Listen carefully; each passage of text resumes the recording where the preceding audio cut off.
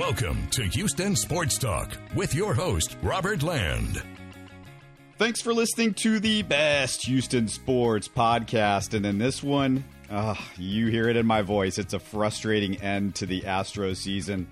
We're going to talk about that. We'll also get into the good and bad of Casario's trade deadline day for the Texans, and the Rockets might finally be playing the players they need to be playing in a rebuild. Before we fire this one up, though, a reminder, we're brought to you by BetUS, America's favorite sports book. Not only is BetUS the place to bet on all your favorite sports, but later we'll give you an exclusive discount for BetUS.com where you can do live betting. You can go on their online casino or bet on any sport you want to, not just football, baseball, basketball, whatever. But before we get there, let me bring in my co-host and regular sidekick, a fellow H-Town sports junkie who is very sad at the moment, our veteran journalist, Stephen Curran. Stephen, averaging 3.1 innings from your starting pitching in 6 World Series games catches up to you eventually. Oh, it absolutely does, Robert. I mean, there's just no way. And we knew coming into the series, we knew coming into the postseason that the starting pitching was going to be something that was a question mark. And then, of course, it got worse when Lance McCullers got hurt. The bullpen certainly, for the most part, came through in the postseason. But, yeah, when your starters are only going such a short stint in almost every game, it's not a good thing. But I will say this, too, Robert. I think Game 6 really summed everything up about this whole World Series. If you don't score any runs, I don't care if your pitchers only give up 1 run. If you don't score any, you still lose 1-0. It's still a loss. So I'm just as disappointed, maybe even more so disappointed in the offense than I am the pitching, because I expected the pitching to be shaky and that the offense could bail them out. And in this World Series, they just couldn't do it. I'm going to get to the offense in just a bit, because that all or nothing stuff that you're talking about, we saw it all season, and that's kind of who this Astros team was, and it came up and bit them in this final series. But if you go through the pitching, just to give people an idea of how rough it was for the starters: Framber 2 innings, Urquidy 5, Garcia 3 2/3, Greinke 4, Framber 2 2/3, Garcia 2 2/3, 20 innings total in 6 games. The Astros bullpen, they just ran out of gas. 4 runs tonight, but coming into Game 6, here's what they did in the series: 1.75 ERA and 25 2/3 innings, 16 hits, 8 walks, and 33 strikeouts. They were the only segment of this team that showed up for the World Series. The starting pitching didn't, the hitting did it, and offensively, Stephen, the Astros got nothing in the World Series from Alex Bregman. Nothing besides walks from Yordan. No slugging from Correa or Gurriel. Not much on base from Altuve, your leadoff hitter. Greinke had the same amount of hits, Zach Greinke, as Alex Bregman, and he had 1 more than Yordan. And this is a trite phrase, but it sums it up every year in baseball. Good pitching beats good hitting over and over, and we knew the Braves probably had the better pitching coming in. Even losing Morton early on, the starters that the Braves had were just better. Framber was not good coming into the playoffs. He's had a good outing or two, but that was it. Garcia had been struggling going towards the end of the season. You didn't have McCullers. Greinke was only going to be able to give you a couple of innings. I mean, Urquidy, hadn't had it rolling since early in the season, since the injury. So this is what to expect. I mean, we knew this, and the writing was on the wall, I thought. We knew this, but I think we hoped that it would just be put off as long as possible and maybe even permanently, that the Astros could still come through. Because, a lot of it too, Robert, it's timing. It's all about timing when you get hot at the right time. I know we say that a lot too. But look, at the trade deadline, the Braves weren't even in the race. Nobody was thinking about the Braves even coming back and making the playoffs, much less winning the World Series. They made some crucial trades, some crucial acquisitions that obviously made the difference. With the Astros, fans were certainly hoping that James Click could do that with the bullpen, and he tried. But ultimately, it was the Braves that made the kind of deals that set them up. And their pitching, we mentioned it the other night, you had 3 rookies who started a World Series, and yet the Braves still won in 6 games. That's just not something that happens every day. And the Braves just got hot at the right time. They beat the Dodgers, a 100-win team. They beat the Astros, a 95-win team. It all adds up, and it's the unpredictability of baseball. But obviously, if you're an Astros fan, it's just not something you want to hear. One thing on Alex Bregman, did you hear what Ken Rosenthal said about him during this game? I was kind of going back and forth between the TV and the radio broadcast, so no, I missed what he said, though. He said that Bregman told him when he's been hitting this year, he's dealt with a weak top hand. I don't know what that's about, but sounds like some sort of injury, which explains the issues he's had, and that's key at the plate, but that's also his right hand, his throwing hand. So while we were concentrating on his legs, it might have been his hand the whole way. And I can't believe nobody stumbled on this story until November. Yeah, that is interesting. I mean, that's something that, we all knew about the leg injury, but why wouldn't we know about the hand injury? It's kind of odd. So you just hope that, it's like Gurriel last year and Altuve, that Bregman just needs an offseason to heal physically and maybe get it together emotionally and come back with a much stronger spring training. That's what you hope for, Robert, because, at this point, he looked lost out there. Now, he made a brilliant play in the field, but other than that, he had just really was non-existent, as you said. So it's very troubling when you have him. You had Correa that didn't really hit a whole lot. Alvarez didn't hit. Here's something, Robert, that I think was also the difference in the series is the home run factor.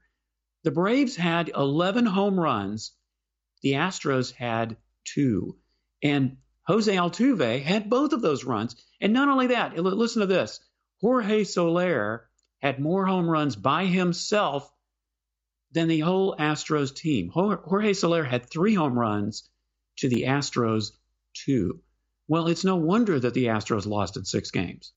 Yeah, and you've got to also think that this Bregman thing is a big deal if it's his hand, because that's something that hopefully he can get over at some point. And it's important because, if you don't have Correa and you've got one less big bat in the lineup, you need the Alex Bregman that was the runner-up, if I remember correctly, a couple of years ago for MVP. Next year, he's making $12 million. But all of a sudden, it gets really punitive if he's not the Alex Bregman that we remembered, because he makes $30 million the year after that and $30 million in 2024.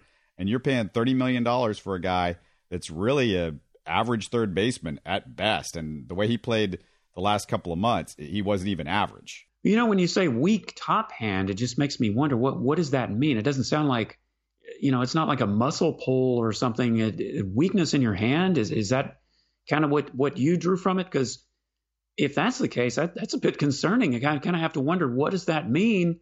Is that something that's going to be long-term for him? You certainly hope not.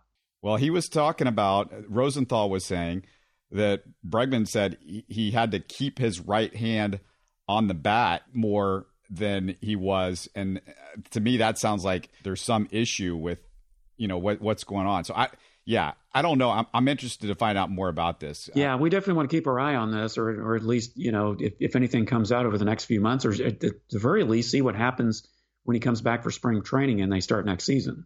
And here's a couple of numbers that just really suck if you're an Astro fan. There's no other way to put it. In their 4 World Series appearances, the Astros record at home is 3-9.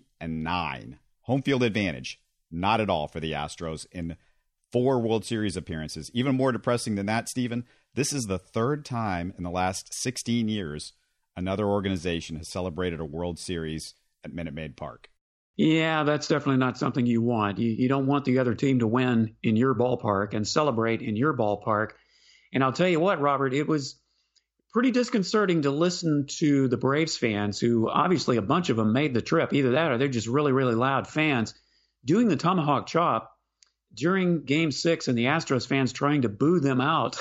It was, unfortunately, it was a pretty tight race as to who had the loudest fans. And yeah, that's pretty sad. That's pretty disturbing, but it just goes to show, that's what's happening. When you're on the losing end, you have to deal with that humiliation as much as what the score is. We have to start looking at the legacy of the Astros, even though this run could potentially continue. I mean, I get it. They still got a ton of talent. Even if Correa leaves, there's guys at just about every position that are young enough to be good. And, Altuve should be fine again next year. But, Steven, what do you think about what I said on Twitter? I said Astros fans may remember this team as clutch, but losing 2 World Series as the favorite with that Scarlet C in the other series will be how they're viewed by everybody else. And as a lifelong Astros fan like myself, who's been so into this team, but not just into this team, they've just had so many good guys over 50 years, so many good guys. It's hard to believe this is where we are with this team. This is the Astros' legacy nationally, is they're the bad guys. Yeah, it is unfortunate, Robert. And I think any fan, if they were honest with themselves, they don't want their team to be the hated team of Major League Baseball or any sport for that matter. I mean, unfortunately, I'd have to agree with you. I think, when you look at all the guys who played over the past decades and how great they were, in the regular season perhaps, but when it came to the postseason, where things didn't happen, it's sad. But, at the same time, Robert, tainted or not, the fact that the Astros have been getting to the World Series more often in the last, 4 years, I guess 5 years, than they did in the first 50. I mean, that's saying something. There are a lot of teams that would love to be in the Astros position to just get there 3 out of the last 5 years. So, I mean, you can look at it that way, sure, and say, yeah, they came up short. They've lost too many times now in the World Series. But, you got to get there in order to lose. And I just think that if the Astros can just keep getting there or getting close, that they're going to win some more. You just have to feel that way. But right now, it just doesn't feel like it because you're looking at the fact that, yeah, they've lost the last 2 World Series here at home. And, of course, they lost the 2005 World Series at home. So, yeah, it's demoralizing to think about that. But it's, you have to face the truth, I guess, at this point. Yeah, I mean, I don't know what to tell you because you say just keep getting to the World Series like it's easy. Oh, it's not easy. Believe me, it's not. The Astros waited 43 years. I waited 34 years for them to finally get to a World Series. Right. It's just and we see every year how hard it is just to get through these rounds of the playoffs. And now it's not just getting through one round like it was for you and I growing up. You got to get through 2 rounds. And, if you get in as a wild card, it's, another game. But I guess the other question to ask is, well, would you rather they keep getting there and maybe they'll come up with something or go, and get disappointed or go back to being the 100 loss Astros every year? I think every year is a different year. Next year, the Astros, and a lot of it is how you get there. Look at the Braves. They only won 88 games, and yet they won the World Series. The Astros could come out firing and win 110 games and then lose in the first round of the playoffs. So every year is a totally different year. And yeah, it's tempting to bundle them all up and look at history. But I think as a fan, Robert, it's the only way you can do it is just do it year by year because next year may be totally different. They may not even make the playoffs next year. Who knows? I see on Twitter some guys say, well, the Astros, they got to invest in starting pitching next year. They got to invest in starting pitching. And, this really ticks me off because not just that the Astros lost these last 2 World Series, but they were set up perfectly. They had starting pitching. They had Verlander, Cole, and Lance McCullers in 2019. And some manager, I don't remember what his name is anymore, but he didn't pitch Cole when he could have pitched Cole in Game 7, and you could have won that World Series. And then this year, what are you going to say? They had 2 Hall of Famers that basically couldn't give them much of anything. Zach Greinke gave him a few innings throughout the playoffs, but that was it. It wasn't major starter innings, and this is a Hall of Famer that they traded for. And by the way, did an incredible job in his 2 World Series. They got great work out of him in 2 World Series. He was practically unhittable in both series, the times that he did get to pitch. Well, at least the second time in the 2019 World Series for sure. But also, he gives you 2 hits in this World Series, and he's 2 for 3 at the plate. And then Justin Verlander, though, you, like I said, you don't have him at all.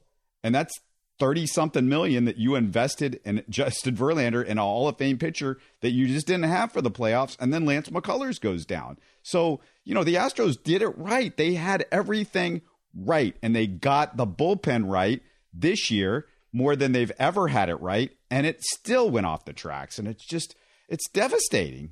Yeah, it is devastating. But, the fact is that they got as far as they did with all of that against them. I mean, you have you knew you weren't going to have Verlander for the whole season. So, I mean, you could prepare for that.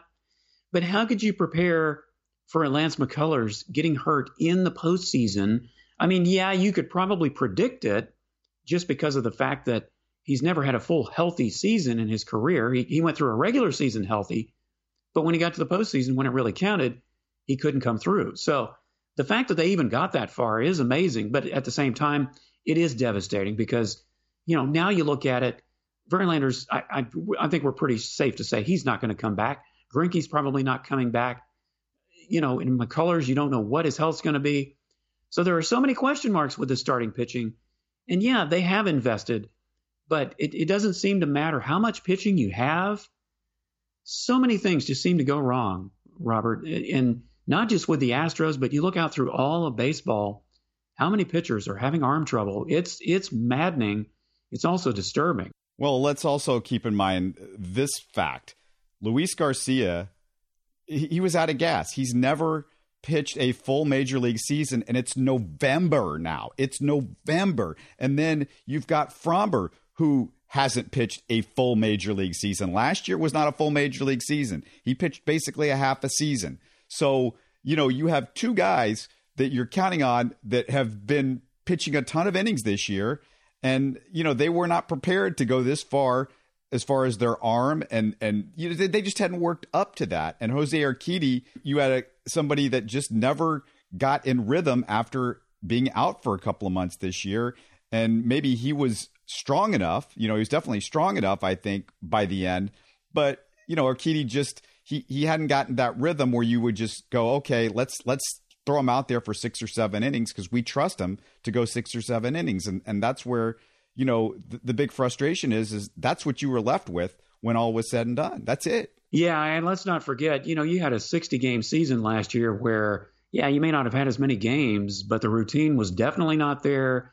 Your pitchers were all off rhythm. And then you have a full 162-game season and the postseason and spring training.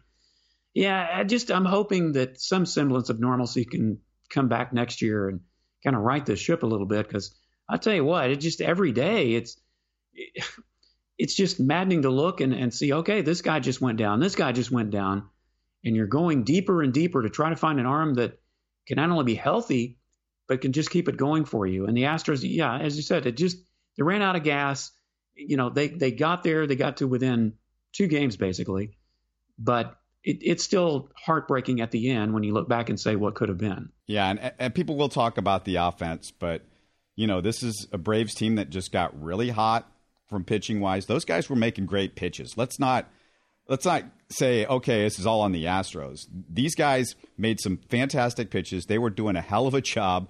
They were shutting down other pretty darn good teams on their way to the Astros. The Dodgers had a pretty good team. There were some injuries there, but to beat that team was pretty impressive. And then I think, Stephen, that's the part that I think we just underestimate is like, hey, they've made some great pitches. Well, I mean, I think that they definitely started to scare me when they beat the Dodgers. I mean, I was thinking, we kept saying, oh, we want the Braves. We don't want the Dodgers. Well, the fact that the Braves were coming on at the time they were, that makes them that team of destiny, that dangerous team that you really don't want to face. So, yeah, you got to hand it to the Braves. They played better in all aspects of the game. They had some shaky defense there, but so did the Astros. Their pitching is what came through for them, especially with the young guys, the guys that you would never have thought, and then Charlie Morton goes down. I mean, they had their share too. Think about game 1. They were only thinking they were going to have one bullpen game in this World Series until game 1 when Charlie Morton went down. Then they had to have another bullpen game. So to think, that they had the card stacked against them too. But the difference is that they were able to pull it together and come out on top, even with those young guys. And Brian Snitker, you got to hand it to him. He managed the game very well. I don't think Dusty Baker did a poor job. I don't think he can hang this on Dusty, really. But Brian Snitker, you got to hand it to him. He managed a great series, and he got the pitchers in the right positions, and that made the difference. Yeah, you just said Dusty Baker. That's one thing I kept thinking about the whole game is you just got to feel for that guy. You figured this was the time for him. They're playing the Braves, Hank Aaron, the whole thing, and it's so sad for him. Yeah, I'm sorry. I've rooted for Dusty Baker. I really did. If there's one guy that deserves it, it certainly is Dusty Baker, and he just keeps coming up short. How many more years is he going to get a chance to do that? Not many. So it is. I am especially sad for him, as well as obviously other guys on the Astros who may not be back.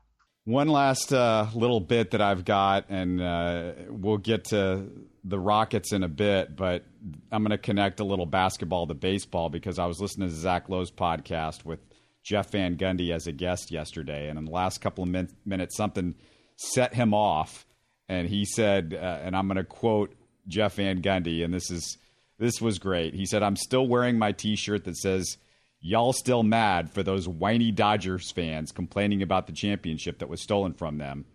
No, it wasn't. We beat your ass.'" Way to go, JVG. I love JVG. He definitely says what he thinks. And this whole sour grapes thing, Robert, you got to get over yourself about this. This was, 4 years ago when the Astros won the World Series.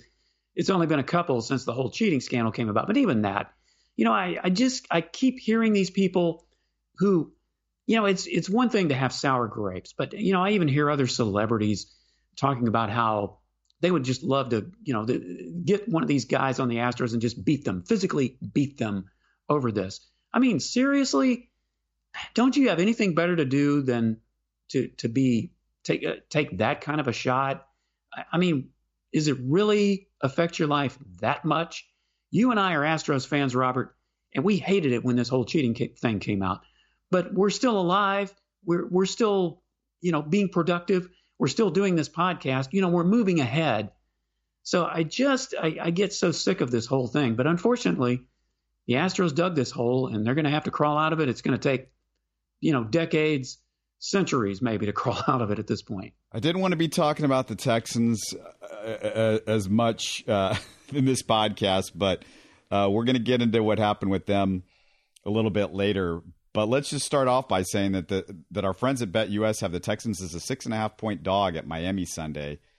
Tyrod should be ready to go. I know everybody's looking forward to Texans and Tyrod Taylor after the Astros thing, but he was trying to convince his coaches that he was ready to go against the Rams. So can the Texans keep it closer than a touchdown against Tua, Stephen? The Texans are 4-4 against the spread this year. Hey, they're 4-4 against the spread. They only got one win, though. Wait, did you say that they're 500? Yeah. That's a revelation. Robert, I don't know that I want to touch this game. I mean, 2 1-7 teams. I don't know. Yeah, if Tyrod Taylor's in there, it seems like that 6 points might be too much. But man, this is a game I just don't know that I even want to go near it, because you got 2 1-7 teams that aren't doing much of anything, and you still don't know, at least at the time that we're recording this, obviously on what day is this? Tuesday? I mean, my days are running together. I don't know that I even want to touch this thing. Yeah, I think Tyrod's playing. I think it's pretty sure he's playing. He wanted to, like I said, he wanted to play last week. I would say bet against the Texans because, to me, a touchdown is too close for any game this year. And like Miami might be bad, the Texans don't belong in the NFL right now. So let's keep that in mind. And the over/under 46 points. That's 6 touchdowns plus 4 more points between the Texans and the Dolphins. Do we really think? Yeah, I don't see that. No, I'm going under on that. That I will do. Yeah, let's take the under on that. And if you're going to do it, if you're going to bet on the NFL, do it with BetUS.com, because you're going to want a sportsbook with integrity and longevity. It's not just football. They take action on any sport. They've been doing it for 3 decades, pioneer in the sportsbook industry. We talk about it every show, but you got to go with BetUS. They've got a great fan base over the years, and they have an easy-to-use mobile platform. Or you can just log on to BetUS.com or call 800-792-3887. That's 800-79-BET-US, and we can save you money when you sign up. Just use our promo code HST125 and redeem that 125% sign-up bonus on your initial $100 deposit, HST125, the promo code. And to help our podcast, sign up using either the BetUS link on our pinned post at the top of our Twitter page, or go to HoustonSportsTalk.net, our website, and click on the BetUS icon. Get your online and social sports betting partner with integrity and longevity like I did. BetUS. You bet, you win, you get paid. Hey, Robert, I was just curious if you had seen anything that if BetUS has an over-under or had an over-under of when Deshaun would be traded or if Deshaun would be traded. Because if you bet that he wouldn't by the trade deadline, hey, you won some money. Yeah, I couldn't find any props on Deshaun. I didn't see that. But it's interesting because they decide not to trade Deshaun at the deadline, which, let me just say it was the right move. They would have been idiots, like I have said here many a time, to have dealt him in the middle of the season. You give your trade partner wins with Deshaun as their quarterback, which takes away from the value of the draft picks that they give you in return at the end of this year, and you don't get to induce a bidding war among as many teams as possible like you will in 9 weeks. They did something right for a change. Yeah, and just obviously, Robert, with this so much uncertainty with everything swirling around Deshaun, I mean, I think it really is the best thing to do. And of course, the Dolphins had a lot to do with that. Their owner basically nixed the deal because there were just too many contingencies, and who could blame him? But at the same time, I was kind of hoping that if the Dolphins were willing to give the Texans what they were asking for, make the deal, get it out of our plate so that we don't have to talk about it anymore. But, once you take a look at everything, it's probably just as well that now we can sit back. Let's see what happens. The draft isn't until April. Surely this thing is going to end by then with Deshaun. You hope so, for everybody's sake. So we just hoping that by draft day, the Texans can make a deal that is good for them. That's all. That's what we're hoping for now. But at this point, Robert, there's really nothing to talk about. Did you say people are talking about Deshaun and the Texans, or talking about the Texans at all? Because I don't think so. I don't think so. Well, the media certainly does. They keep bringing it up, but everybody else is just kind of like whatever. Well, they got nothing. If you're covering the Texans, you got nothing else to do. But I think the rest of the media in Houston is not paying attention to the Texans. And I know that because I saw a KPRC reporter who took a photo from the Texans press box at Sunday's game that really told a story. Vanessa Richardson took a selfie that showed a long row of empty chairs behind her. She said none of the 4 major networks sent a reporter to the game, and she said it wasn't because they all had their reporters at the World Series. I saw that, Robert. I saw that, and I have to tell you, and now, of course, I haven't lived in Houston in 40 years, so I don't really know, but I cannot remember a time that has ever happened with one of the 4, the 3 major sports, pro teams, where you've only got one reporter in the press box, especially your pro football team. In 1972, the first year I started following the Oilers, they had those back-to-back 1-13 seasons. Maybe then, you didn't have near as many media outlets back then either. Maybe then you had 1 or 2 reporters covering a terrible Houston Oilers team. But man, recently that's pretty telling. It's also very sad when you think about, obviously just how poorly the Texans are run, that even the media is tired of covering them. Man, that's saying a lot.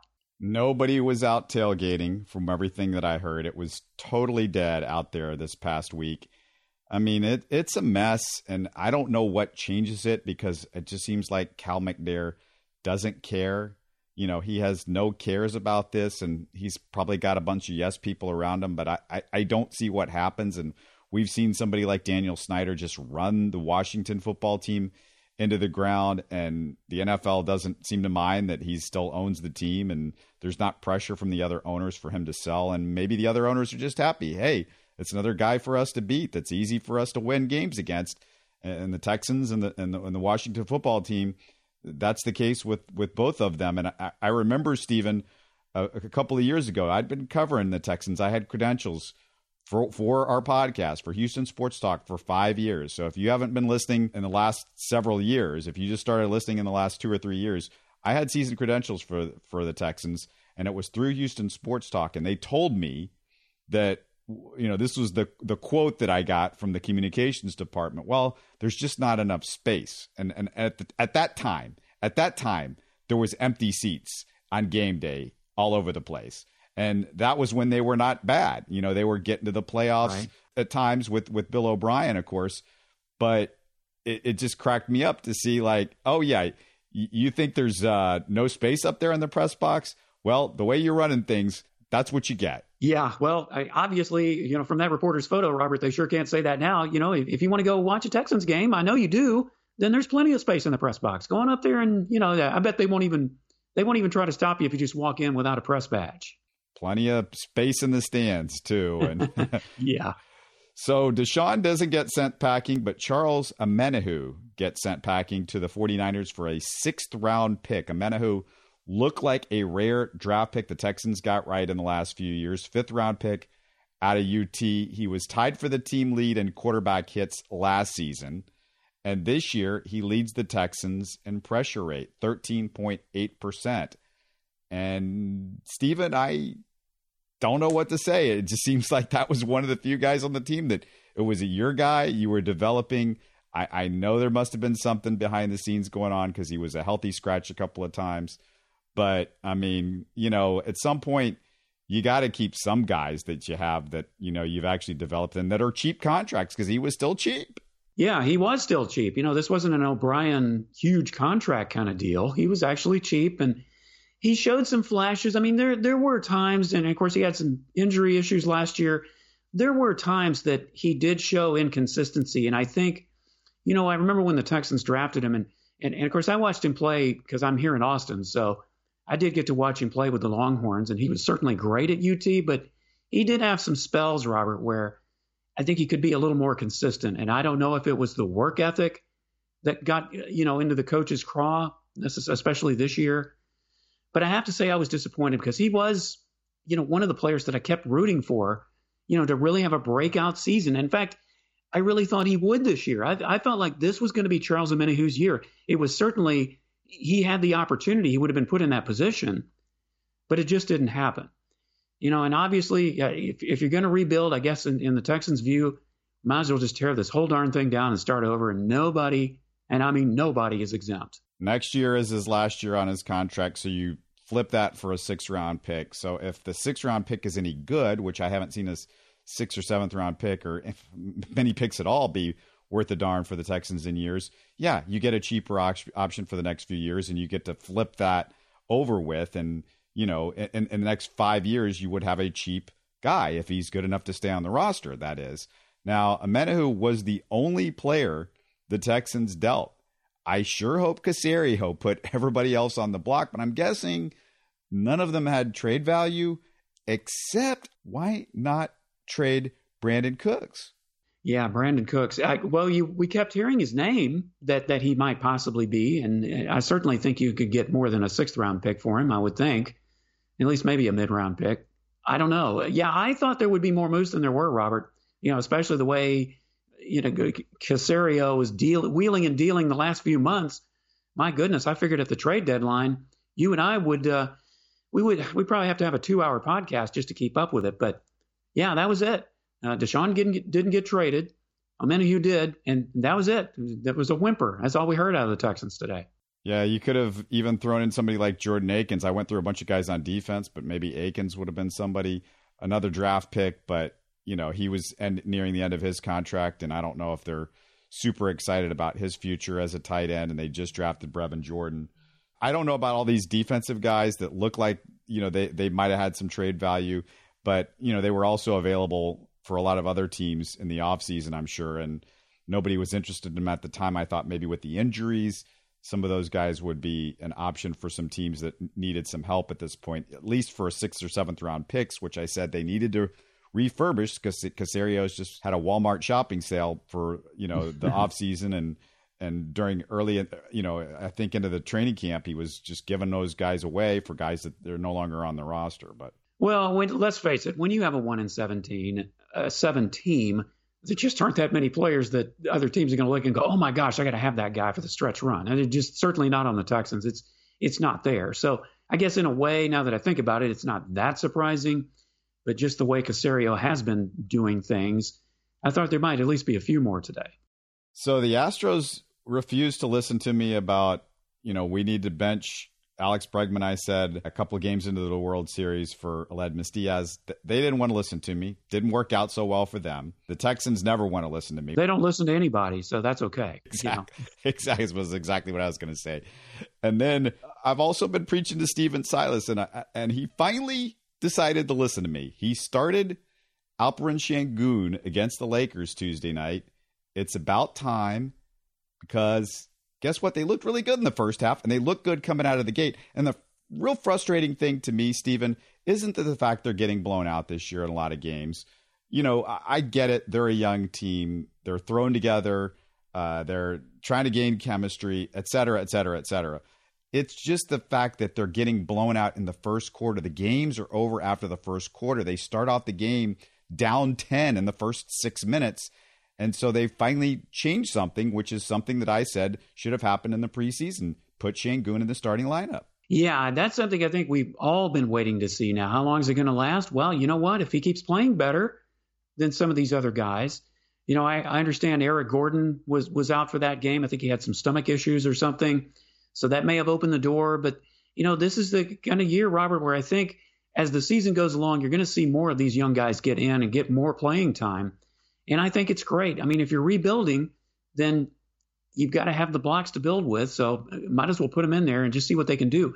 But Şengün, we've talked about him for the last several weeks that he needs to be in there more. You know, we may see more of KJ Martin. So that's the one thing that, you know, I don't know if excited is the right word that, you know, for me, because there's just going to be more losses than wins, certainly. But you got to find hope somewhere. And Şengün is, I just think we both believe that he may be one of the future hopes of the Rockets as they continue to rebuild. And I made the point over and over again that if you're going to say to John Wall, we're not going to play you because we want to play and develop a young guy like Kevin Porter, then do that with all of these veterans. You can play, you can sprinkle in the veterans and give them some minutes at times. And definitely Eric Gordon deserves to play because he's the best player on the team probably when he's healthy. At the moment, he is anyway. But prior to the Lakers game Tuesday night, they were 28th in offensive efficiency. Stephen Silas finally decided to change up some things. Not only was it Şengün, but no Daniel Theis in the rotation at all, thank goodness. Yeah. It wasn't just that he took him out of the starting lineup. I watched the first half until we're doing the show right now, and he didn't even play Theis. Silas brought KJ Martin, like you mentioned him, KJ Martin and Armani Brooks off the bench early in that game, very early. Now, part of that was, like you said, Gordon not being available with nausea, but KJ Martin absolutely deserves to be in this rotation with the way he's played. He should be the option over Nwaba, who's a nice veteran, but again, like John Wall, he's not the future of the franchise.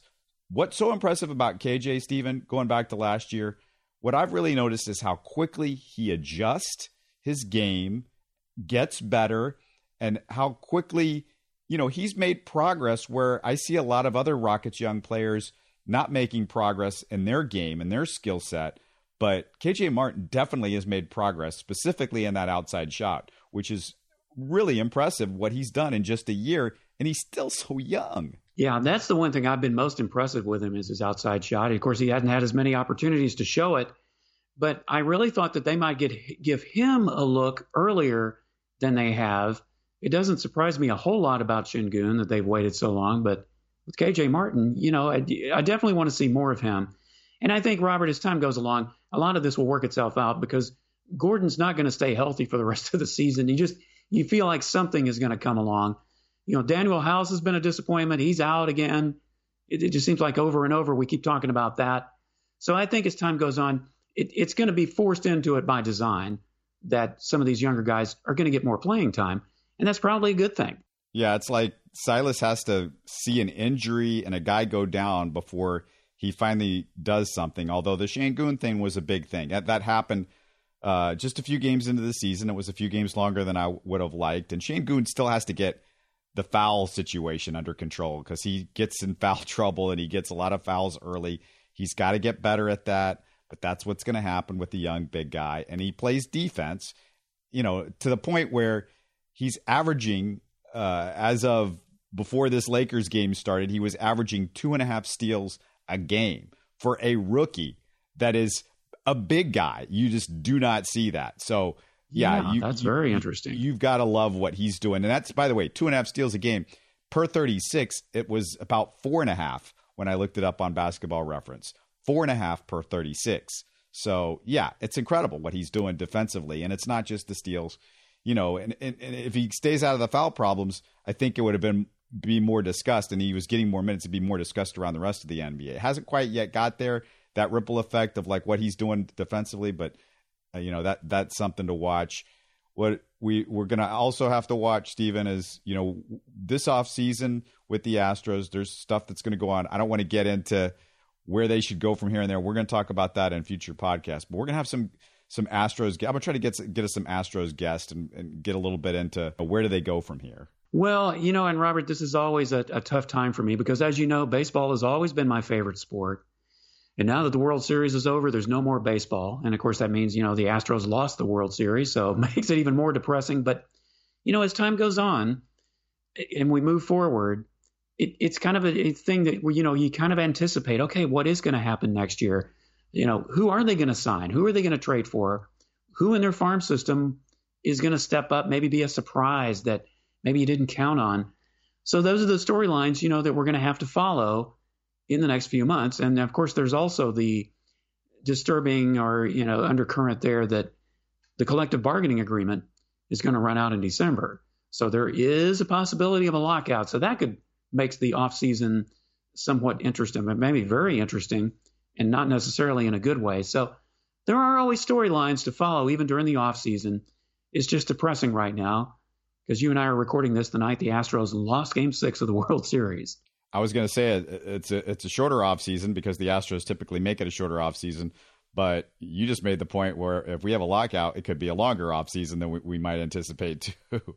Yeah, and don't forget, that could also affect free agency. So, we'll get into more of that later, but just keep an eye out for that because that is a storyline that we're going to have to watch as the collective bargaining agreement, the deadline to that runs into December. Baseball is over, but the NFL continues, college football continues, and that means you can make some money off our friends at BetUS.com, America's favorite sports book. If you forget the promo code to save you some money, HST125, it's in the show description, and you want to go to our website to help us out a little bit and click on the BetUS icon once you sign up with BetUS. But, well, until next time, get those tears out and wait till next year for the Astros. You're listening to Houston Sports Talk. Don't forget to follow Houston Sports Talk on Facebook and Twitter. Subscribe to us on iTunes, Spotify, the Google Podcast app, or the Stitcher app. You can support us by giving us a 5-star review on iTunes or by telling your friends about us. Spread the word, everybody. Thanks for listening.